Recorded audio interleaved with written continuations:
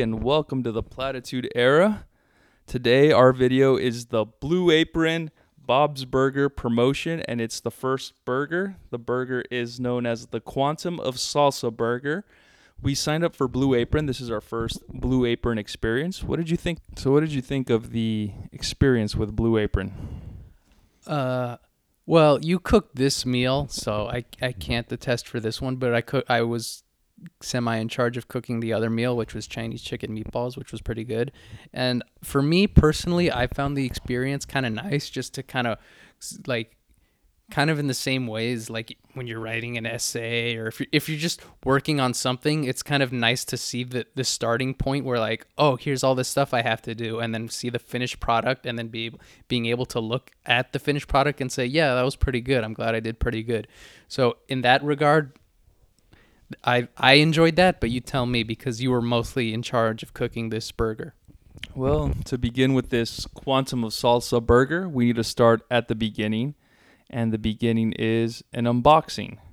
So, Blue Apron, they send you this box, and it's very nicely decorated. On the top, it's got the Blue Apron logo with the words Blue Apron, and then on the side of the box, it's those little drawings of the ingredients that make up the whole experience of Blue Aprons. So as you're opening the box, first they send you the ingredients and the recipes. So if you want to duplicate this experience again, you know what ingredients to buy at your local market.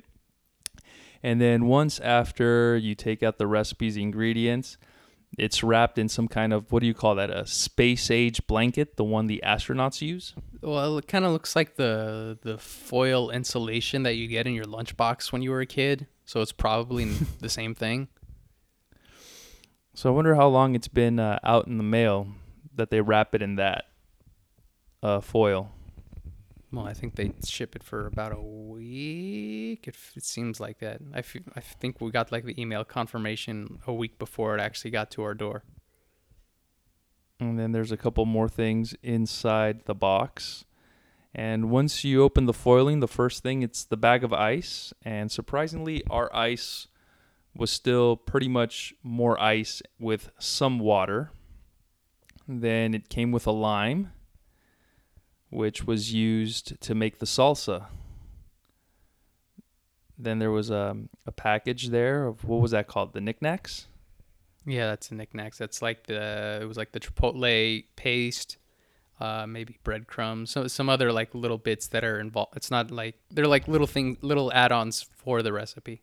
And then there was those little buns, really small. As you can see, my hand was bigger than the buns, so it kind of hurt paying the price and just getting these really small burgers. There was 2 packages of knickknacks because it gave us 2 meals. And then that's the bok choy from the Chinese chicken meatballs. That's not part of the Bob's Burger experience. That was for the second meal. That's the corn that was inside the box, and that was used for the salsa. What was the salsa called? I don't remember. Just corn salsa, I guess. It was a pretty simple salsa. It was just corn, some peppers, the lime juice, salt, and pepper. It wasn't like a difficult recipe. Then there was some onions, and that was the onion rings, the fried onion rings. Oh yeah, and the onions was part of the salsa as well. Then there was the vegetables and the egg, which you use the egg to It's like the coating for the onion rings. to keep the panko breadcrumbs in place. Mm-hmm. I really like the cartridge for the egg. And then that was that the rice or the breadcrumbs? It seemed a little bit bigger. I think that was the breadcrumbs. And that's it. Once you take out all the ingredients, there's a second bag of ice, which was, that's the meat.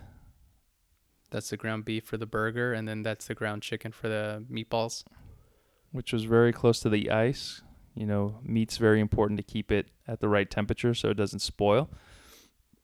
And yeah, the first bag of ice was a little more melted than this one, so I'm assuming that this bottom one, it ensures that the meat stays colder. And then from there, first step was washing the produce so you can chop it.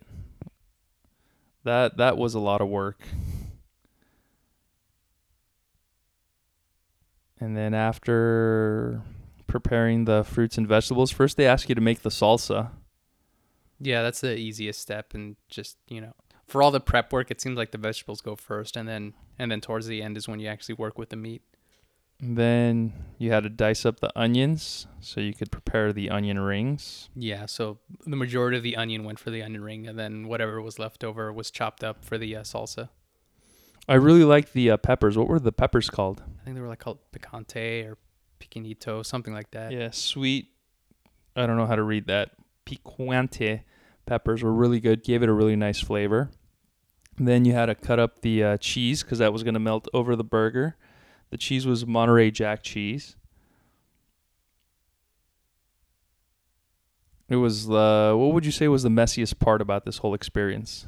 The messiest part, I guess anything well, I guess once you were like coating the onion rings, just the process for that, you were inexperienced with how the process for onion rings worked, so then it became trickier as the process went on. And then the exciting part was you didn't have to fry the onion rings.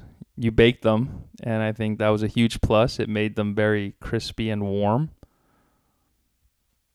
Would you have preferred to fry the onion rings or bake them? That might have been a step too far for most people, so just shoving them in an oven and then coating them in a little olive oil, I guess, is what the majority of people are capable of doing for onion rings. And it's funny. It's a whole burger meal, and we still haven't gotten to cooking the beef patties. We're still doing the prep. We're still preparing the salsa. So you had to cook the corn, chopped up onions. Of course, salsa needs onions. This is not your usual salsa. Salsa usually has jalapenos and tomatoes. A lot of salt and pepper. Every step of the Blue Apron experience required you to add salt and pepper. What did you think of preparing the ground beef? I didn't prepare the ground beef. You tell me. It was fun. It was a lot of fun. I felt like that episode of Bob's Burgers where they were preparing, I think, their 1 millionth burger, or was it 10 millionth burger? And it was just like really nice to feel the ground beef in between your fingers, and you were molding it and shaping it.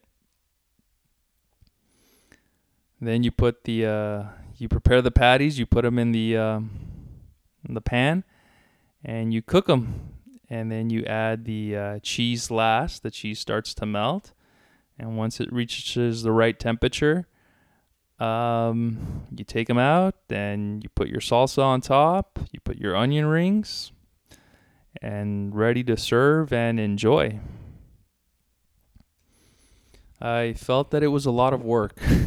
Yeah, cooking is not in your expertise. But it was a lot of work. It was very messy. I would have been a lot happier paying $10 for a sandwich or something. And, the restaurant is responsible for the prep, the cooking, the everything, the washing the dishes, and I'm just responsible for eating. But here, I was responsible for all the prep, for cooking, making sure my food didn't cook or burn. And then after that, having to wash every single dish. Yeah, that's the difference between people like you, the consumers, and people like me, the creators, where we enjoy going through the process and mastering our craft and going through the art of creating just beauty and grace. And all you want to do is just rape and pillage the burger as if it was your own to begin with. That's the difference between you and me. How was the burger? I think it was a little overcooked. Well, probably just because this was a first-time experience especially with you behind the grill. I like my meat a little more rare, so it probably could have benefited from that. And there was also we didn't use there was like some chipotle, like smoked chipotle paste, which kind of makes the burger a little spicy, and we kind of skimped on that part. So if we added a little bit more of the chipotle paste to the burger, it probably would have been a little more flavorful. I agree with you. So if anyone's trying to do this recipe, don't be shy and don't be intimidated by the chipotle. It's not as spicy as canned chipotle. I've seen canned chipotle with the peppers, and that's really hot. This They prepared well where it wasn't too hot, so it was really nice, and the burger would have benefited from a lot more chipotle paste. And anything else? Any final thoughts? I'm giving you the last word. I'd say so. I mean, a more experienced hand would probably do a better job. Well, luckily, there's two more chances because there's two more Bob's Burgers recipes. So we're gonna try this again. Well, later this month in August when the second burger comes out, and then we'll see if we can improve upon whatever mistakes we made this time around. So that sounds like you're giving me permission to take more risks. No, whenever you made a risk, the burger turned into poop. But whenever you follow the instructions and do exactly as the burger was required to be made, then I'm pretty sure it would have benefited from that. Who would you say was the biggest help, the MVP from this cooking experience? I'm gonna say the electric stovetop. I'm going to say that it was Alexa. We set those timers, and because of her, none of the food burnt. Thank you very much, everybody, for watching our YouTube video or our podcast on the Anchor app. And signing off.